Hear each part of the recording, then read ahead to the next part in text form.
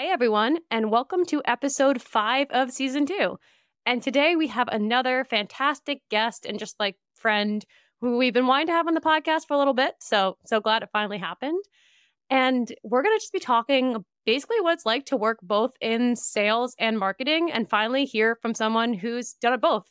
We found like a unicorn of a person who's done both multiple times and really going to just dive into, like what are the pros of working in sales versus marketing? What do you then empathize about the other person when you then jump into their role and get to kind of try both those out? And if it's not already super obvious who we're talking about, today we're talking with Arthur Castillo. And if you haven't had the pleasure of following Arthur on LinkedIn for a while, like I have had before, I think I even met you, he is an absolutely brilliant, like I said, marketer and salesperson. He's gone back and forth between both, done, it feels like also like every part of marketing too, events, social, evangelism. So we're going to get to hear all about what the full journey of marketer to salesperson back is like. And before we dive into, sales, marketing, each role, what it's like, Arthur, what you drinking today? Oh man, I am kind of embarrassed to say, but it's like this hack together old fashioned. Reach Desk sent me a nice little kit, or was it Reach Desk? Gold Cast. Somebody sent me some alcohol, and I just like took this little bottle, dumped it over some ice. So yeah, we'll say it's an Arthur old fashioned. Well, that sounds great, Arthur. I am drinking Coors Banquet. I'm pretty well known for just grabbing whatever beer I have in the fridge, which is typically just like pretty shitty beer, like Bud Light, Coors Banquet, like nothing fancy. I don't do a lot of IPAs or any of that stuff, but just another Coors Banquet for me. Standard Thursday, I suppose. Nice. You guys still haven't got sponsored by local IPAs or beer stores, eh? Not yet. We'll keep trying. Not yet. I was going to say, Arthur, I think that's one of the fanciest cocktails. You're making fun of it, but that we've had as guests have so far. And I actually have a cocktail today, which I was pretty proud of. It is pre-made, but it is a Cosmo. So it's not wine. Cheers. Cheers, everyone. Arthur, I know I kind of alluded to your background, flip-flopping between both, but if people don't follow your journey as much as I do you mind just giving a little bit of context of like how you started from marketing, going to sales, going back to marketing, and what kind of drew you to both those fields? Yeah, so I'd say, probably 8 years now as an AE in B2B SaaS, and joined Chili Piper originally as an account executive. But it's funny, even like when I got into the evangelism role, I realized it was kind of what I was doing in sales, just not, I guess, full time. And what I mean by that is I was always focused on my buyer's world. Like, how do they make money? What's stopping them from making money?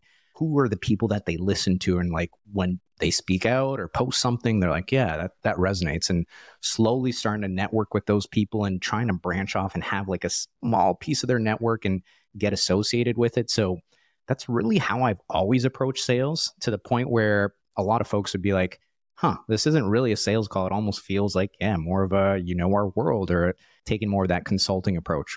So fast forward to Chili Piper, start off as an account executive, but really dove deep into community and LinkedIn. And I guess my marketing team noticed, and they're like, okay, secretly plotting to like bring me over. And there's a bunch of roles that were like, hey, do you want to do social? Do you want to do this and that? And I didn't really know what I wanted to do. And so I spoke with a good mutual friend of ours, Natalie, Nick Bennett.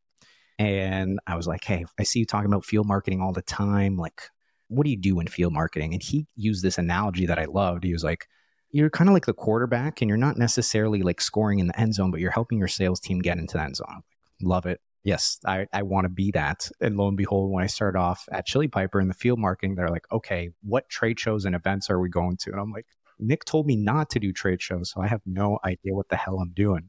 So yeah, built up the field marketing department, got to a point where we're really starting to get traction. We had enough data.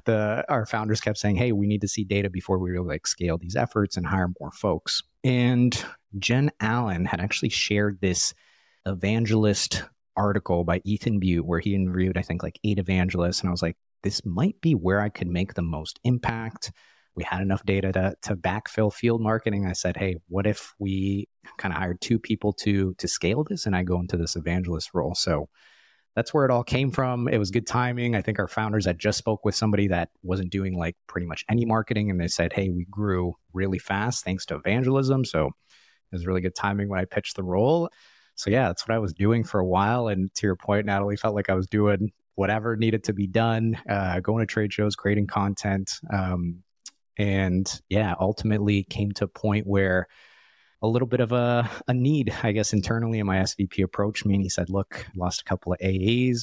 Any thoughts on coming back to sales? And I had thought about it. I was like, you know what? One of the main reasons I went into marketing was because I was scared as a sales rep of the way that B2B buying was changing.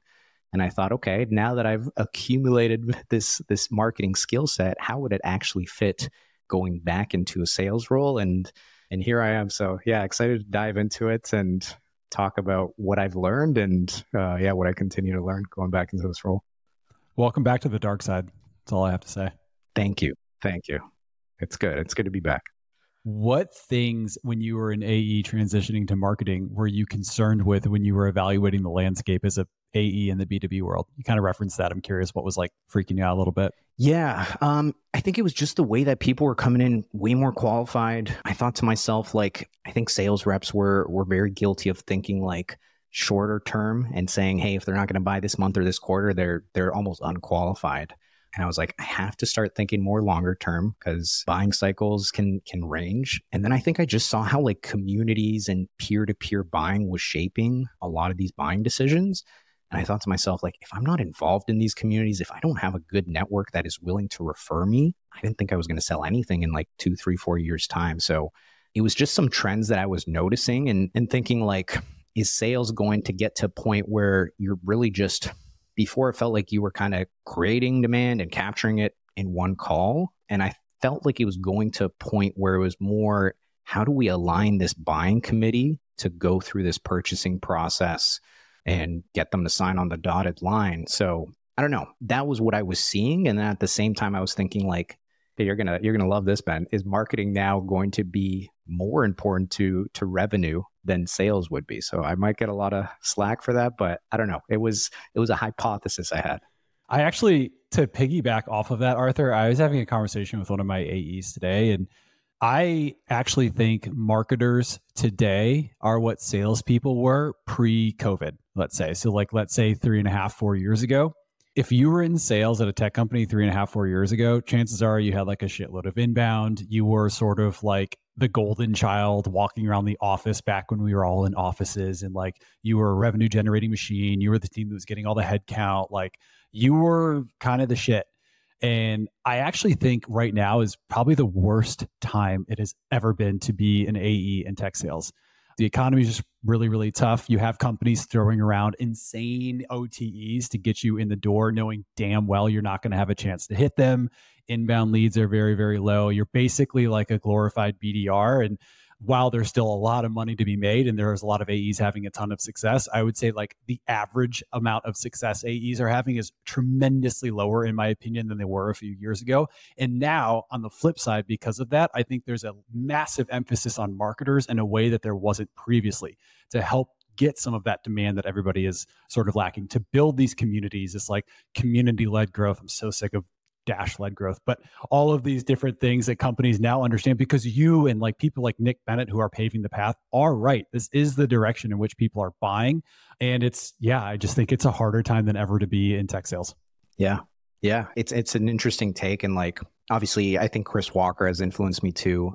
Selling to marketers, I wanted to learn as much as possible. So I started going to State of Demand Gen Live and just really resonated with what he was saying. And he had this idea that like, we're kind of reaching the golden age of marketing, right? Whereas before they were almost sales assistants, right? Or, hey, we need this deck, like go ahead and do it. And now we're actually like driving demand and driving change. So it's been really cool, because even hearing these marketers talk, they're like, we have to unlearn a lot of these bad habits that we kind of followed in this old playbook. And I was coming in being like, I have no idea how to do marketing. So I'm just going to listen to this guy and some smart folks like Natalie and see if I can put my own spin on it. So yeah, very, very interesting take. Arthur, I have a question about transitioning into sales. Do you think your marketing background helped you because it adjusted to this new way of selling? Or like, I know, and Ben and I sometimes get into maybe disagreements about this. Like, I'm sometimes overly analytical of like, okay, I need to make sure this is the perfect message, the perfect person. And I can be a little too passive at times. Do you find that like marketing kind of like a step back hurt when it came to sales and you had to relearn how to be a little more, I don't want to say aggressive, but maybe just like forward? Yeah, I think it was one of the things, and I know we kind of like briefly chatted about this of like kind of maybe the lack of urgency from marketing, right? And how we think that if there is pain, people will want to solve it, and all we have to do is kind of show, hey, this is what you're doing now, and this is what you could be doing, and a sale is going to happen. And I remember that was kind of my knock on Chris Walker too, where he's like, yeah, this is like marketing is going to like do all of the work, and then sales is basically going to send them a contract. And Ben, you're gonna like this. Coming back to the dark side, that has been like so far from the truth. And I'm realizing like sometimes people need a little bit of a push.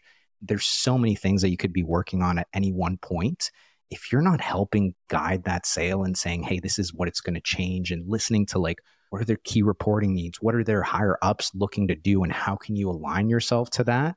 Like my follow-up was terrible coming back into it of like, oh yeah, they'll follow up with me if they really want to close this deal. And I'm sure I probably lost deals that I could have won simply because I was just like not organized, not following up on time, not, relaying it back. I was like, our tool's cool enough. Like it'll do the trick. So it's interesting, especially like even starting out in sales, going to marketing, and then thinking this whole like, yeah, people will sell themselves. Like it couldn't be farther from the truth. So just getting such an appreciation coming back into it of like, these two things have to be in lockstep. And just because you find pain does not mean it's going to equal a sale. There can be so many initiatives that are going on. And if you don't get an entire buying committee aligned to that, they might just keep punting it down until like a year later, they're like, oh yeah, about that. We were checking out Nevada or Chili Piper back in the day. Maybe we should start looking into that because it actually is a problem. Arthur, I have a question for you in that same vein as you kind of come back to sales a little bit. It's my perspective and bias, and I could be completely wrong here. So Natalie, keep me honest. But I think the difference between marketing and sales is generally marketers are looking for a scalable way to message to a broad group of individuals. Whether it's your ICP, whether it's an ABM campaign, email campaign, you name it, whatever it is, the goal is to figure out messaging that will resonate with a large group of people from like one swing. In sales, it's completely different. If I approach every single call with the same playbook, the same questions, the same kind of everything, it will not work. And so like every single call, like I have like 3 or 4 different customer calls today. Every single one of those, I need to prepare a little bit differently. I need to be like ready to think on my feet, ask different questions, offer different things, like it's just all very, very, very nuanced. And we're never necessarily looking for like mass efficiencies in sales versus just like, I need to develop a relationship with Arthur at Chili Piper. What are his goals? What does he care about? That's going to be completely different than Natalie at Nevada that I'm talking to in 3 hours. So I wonder if that's been a little bit of a tricky mindset shift or if I'm just totally off here.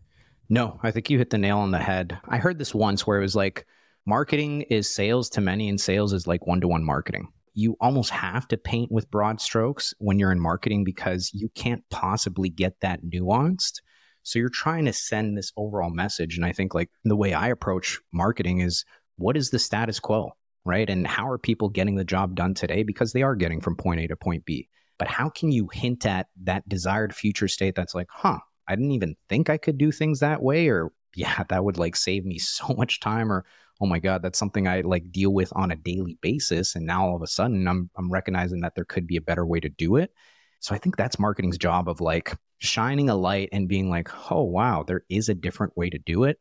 Now, when it comes to sales, now we have to like really understand their way of doing it before we can provide that solution. So yeah, I think that's part of the reason why I always like in sales calls now am so curious on who they sell to. And I've used like my background in, I guess I've traditionally sold in maybe more of a transactional role, if you will, kind of 30 to 60 day sales cycles and oftentimes to like SMBs. And I'm actually using that experience on my sales calls, being like, who are you talking to? I used to sell to dentists before Chili Piper.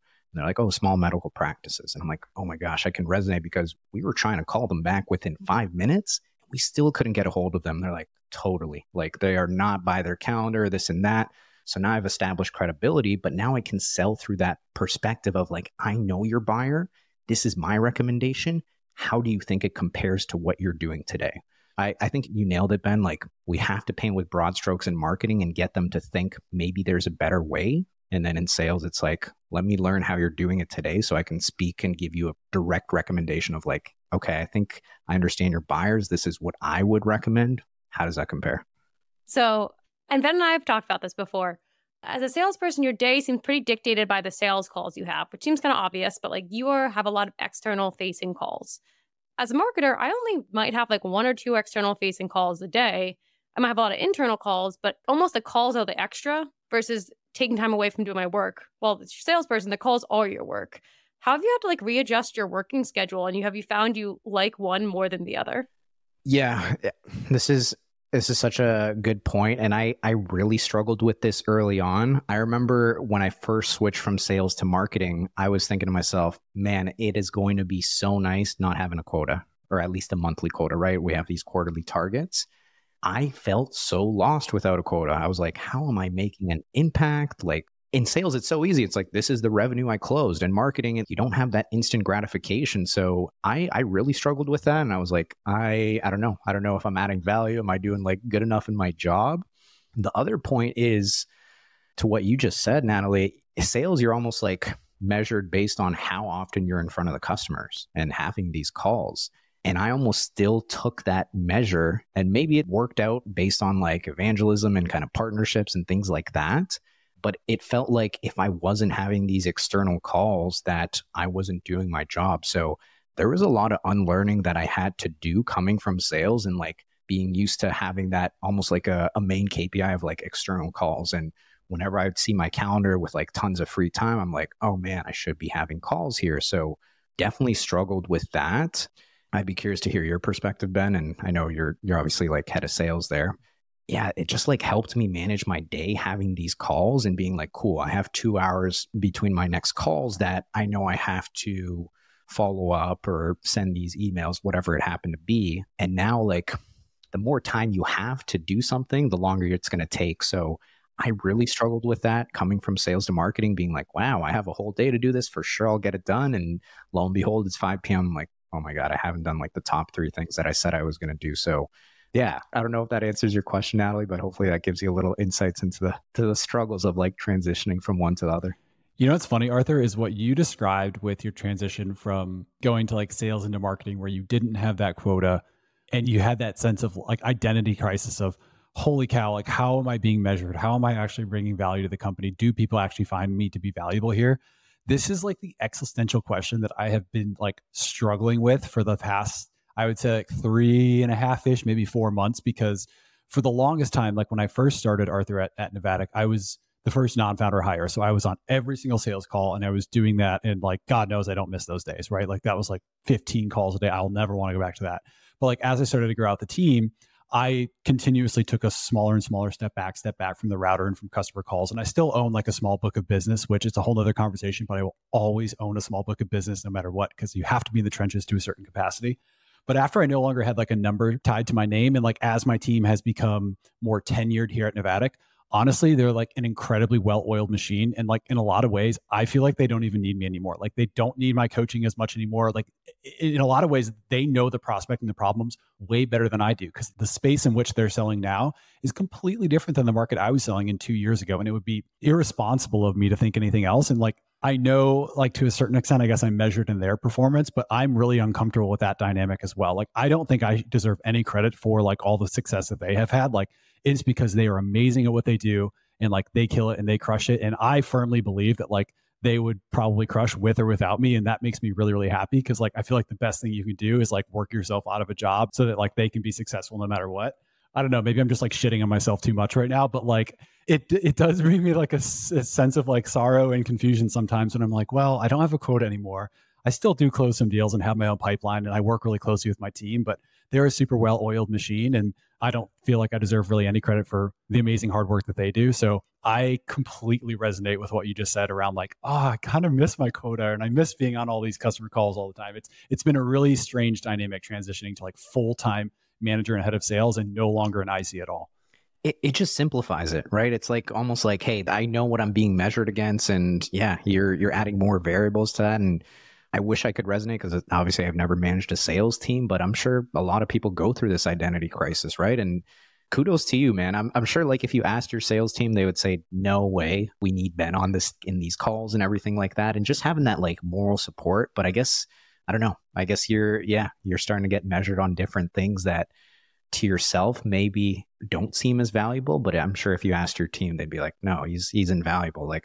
And yeah, maybe they're even like, if Ben wasn't here, I don't know if I would be here either. So I think you're being a little too harsh on yourself, but I get it, because it's like, it was so easy to measure your success and how much value you're adding. But I guess you're taking on the brunt of like bringing in the revenue. So I'm sure there's still some pressure on you.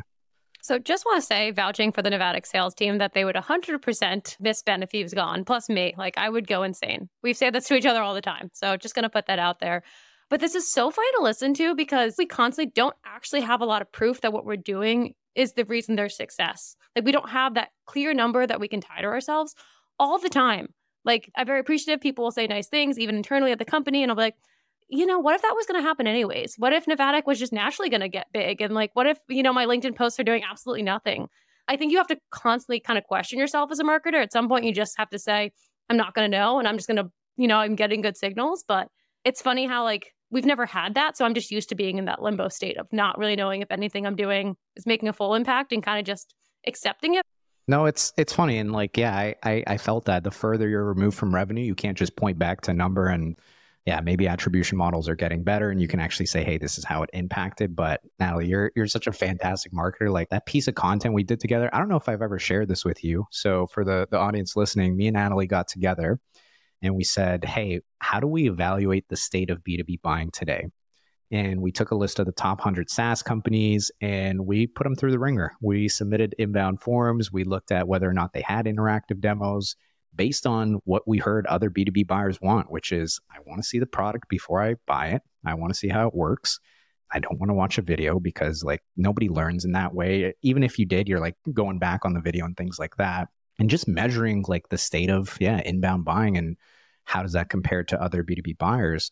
That actually became the number one blog post on Chili Piper. And I don't know how well it's performed on your end, but it was a great way to like evangelize this problem, right? Of like saying, these are the top 100 SaaS companies and they still haven't figured it out. And we have a lot to gain in terms of making that buying experience better.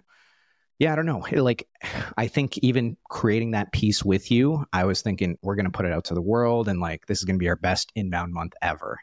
Maybe there was a little slight increase, maybe there wasn't, but yeah, I don't know. It's just like you work so hard on these pieces and you expect it to turn into revenue. And then maybe it does, maybe it takes a year and some folks find it and it just like starts that buying conversation internally of like, maybe we should look at how we're approaching our B2B buying experience. But yeah, I don't know. It's funny because that like, I definitely had the same thing with that report because we did a lot of work with it. And you also have to sell that it's going to lead to a lot of pipeline because or else why else is your leadership team going to let you spend all this time developing a report that's ungated just to release into the world? And it's always so hard because you're like, I know that people aren't going to read a report and instantly go book a demo, but it might be the first way they heard about us, or we've actually had an increase of prospects asking to use Nevadic and like Chili Piper together in an integration. It's like, oh, I wonder where you got that association from. Like you have to believe part of that has to be the marketing of it. It's just marketing's always so hard because it is so long tail, but to do some of these creative, interesting things, you have to sell it a little bit. So that's why I think marketing gets made fun of for pointing at vanity metrics, but you're like, I got to point at something because I know the real impact's going to be long-term and I need to show there's a reason I did this. Yeah. Yeah. How do you feel about that, Ben? I'm curious to hear your thoughts of like, what are some of the things that Natalie's done on the marketing side that can you point back to anything and say, yes, this has like made us stand out in terms of competition, or this has shortened the sales cycle? I don't know if you can, but I would be curious to hear your response. So my view on marketers has completely changed since working with Natalie. Transparently, I thought very little of marketers historically, not just like the ones at the companies I used to work at, just like broadly, like Ben, ignorant in sales. What do you think of marketers? Oh, they're non-quota carrying roles that just like play with colors and update the website once in a while. So like when I started working with Natalie, you just realized that like, it's like Rome, they say, right? Like it wasn't built in a day, but it can fall in one. And you understand, especially when you're building a business, that I've said this is the first thing I said in our first episode, Natalie. I thought you were literally going to burst out in tears when I said it, is that like brand is more important, especially at a startup, than your revenue oftentimes, right? Like building a product that people love and they want to tell their friends about, and then making sure that like in certain circles, or when you're Googling or when you're listening to a podcast or however you're consuming content or information, your company is in the mix. Your company is in play there.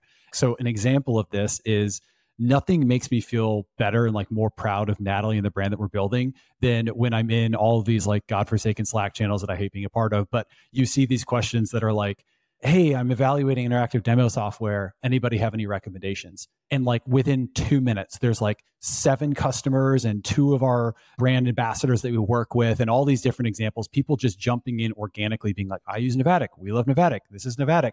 To your point, like it isn't always super, super tangible from just like a revenue perspective, but you feel the effects of it on a day-to-day basis when we're just flooded with inbound leads, and every corner of like all these different networks and channels. Like it's the thing that's going to keep our growth. That's going to make people talk about Novatic, want to tell their friends about Novatic.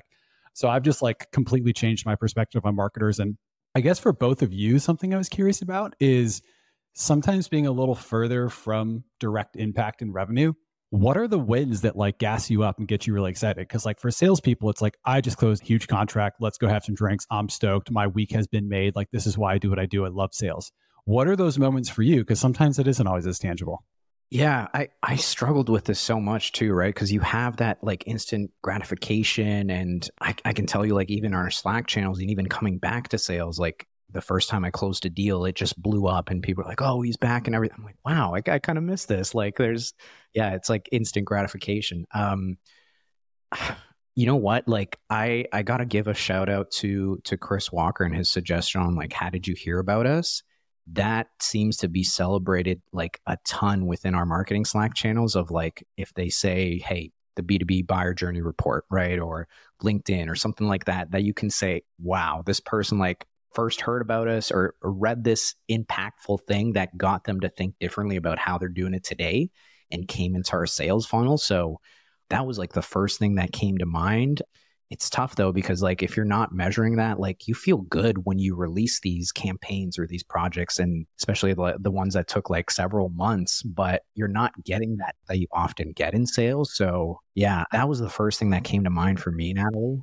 Yeah, I think just a shout out, first of all, thanks for all the kind words, Ben, but like that, like a salesperson being like, I like this lead or this campaign you did went well. I don't think salespeople realize how much like that means sometimes to be like, oh, you don't think I'm just playing with colors on the website? Like, you know, that my job, I do something like that always feels awesome. And our team's so great about that. And I appreciate so much when they say like, hey, I heard Natalie talk to this prospect and it helped win the deal. Or like, I heard that they mentioned this report they saw and that helped win the deal. So that's a big win. But somehow we're also already coming up on time. But as always, I was like, this is going to be such a fun episode where we roast the other department. And it turned out being so wholesome. I almost cried during it. So I know, listening to some of the episodes, I'm like, yeah, I was like, wow, this is, I was hoping a little bit of arguments, and we're just like, we all love each other. This is, yeah, we're partners in crime. This is great. But I was going to say, let's end with a little bit of fun, especially now that we're towards the end of our drinks. Arthur, are there any, I don't want to say stereotypes, but things that when you got back into sales, you got back into marketing, you're like, the other department's a little right about this. This is a little frustrating. Oh man, it's a good one. I think the one that sticks out in my mind is like the urgency and how optimistic marketers are, right? Of like, yes, they like that piece of content and it resonates with them and looks like there's a little bit of a pain. It's going to end up in a sale. I don't think that's the truth. And it's funny because like, I'd say I'd spend most of my career in sales, and going into marketing, I kind of forgot that. And coming back, I'm like, no, it's taking it a step further and really contextualizing to their situation. And sometimes, I don't want to say pushy, but you just have to be top of mind, and you have to get creative in ways in which you can stay top of mind and push that forward. And I think the best way is like, yeah, what's in it for them, right? So that's one thing. Let's call out the sales folks here, Ben. I think like you need to go deeper in terms of like losing competitive deals. And I love when reps are just like, oh, we need a one pager on this or something like that. It's like, is that really going to win your deal? Like if you just had sent that one pager in an email, they're like, oh, thank God you created this piece of content because I was about to buy the other competitor. And now that you gave me that one pager, like, yes, I am going to buy Chili Piper and Novatic. So I don't know if they're just looking for excuses or reasons as to why like the deal didn't close. And there's so many variables to it, but it always makes me laugh of like, we need this piece of content. I'm like, yes, I guess like there's a gap there, but is it really going to move the needle? Who knows?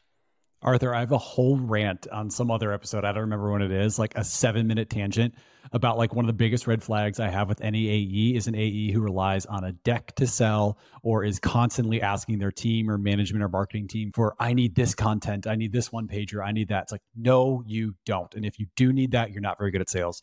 Okay, last question. I promise this is the last one, Arthur, and I will be extremely direct because I'm in sales. I'm just going to ask you directly.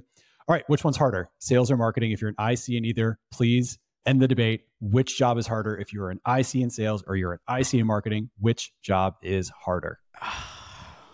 Okay, this is where I'm like biased because I think I'm good at sales. And I think most people would probably say sales, but coming in, like I gave myself this arbitrary goal where I was like, and I don't know if I've ever shared this with you, Natalie, I wanted to be like a CRO that kind of oversaw sales, marketing, maybe customer success, and not one that was like an excuse of a VP of sales getting promoted into this role, being like, I don't care what marketing does. I don't value them. I don't care what CS does. Let me put 80, 90% of my budget towards sales. And I gave myself this arbitrary goal of like, can I get to this point where I feel that if I were to join another company, I'd be a top 3 sales rep? And I feel like I did get to that point. I really enjoy it. I love talking to people. I love learning about their business. So it comes easier to me. So if you're asking me this question, Ben, I'm going to say it's marketing. I think there's like so many things that you need to learn. There's like different disciplines.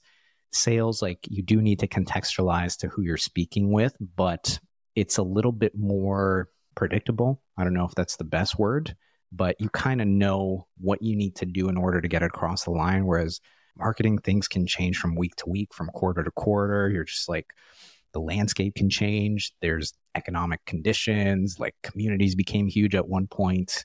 Yeah, I think trade shows are dying. Like there's so much that is changing that I think you need to keep up with. And I recognize there's like many different disciplines in marketing. And if you're lucky, you have people in each discipline. But I think for folks like Natalie, where they just have all of this choice and they're like, what do I need to hunker down with? And like, what are the big bets I need to place that will actually make it easier for sales?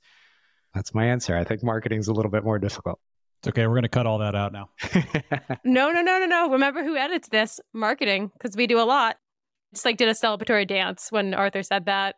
I'm going to be holding that over Ben for a little bit. Thanks, Arthur. That made my month. You're never invited back, Arthur. I hope you enjoyed it. I'm sorry. Not true. This was so fun, Arthur. I know I've been talking about doing this for a little bit, but thanks for, as always, we're like, this is going to be so divisive and so many quibs are going to come out of this. And that turned out into a therapy session. But it's one I think we all needed, and I appreciate it. Yeah, no, it's good sitting in the middle of it. And I just got like, I love to see how much respect and empathy you both have for each other. And clearly, like, you're very aligned because, yeah, Ben, it's awesome to hear you talk about this and even like your perspective in the past of how it's changed. And yeah, Natalie, from like doubting yourself to obviously like making a huge difference. Yeah, this was a ton of fun for me. So thank you so much for having me on. Yeah, thanks for joining, and final cheers to everyone. All right, cheers. Thanks, Arthur.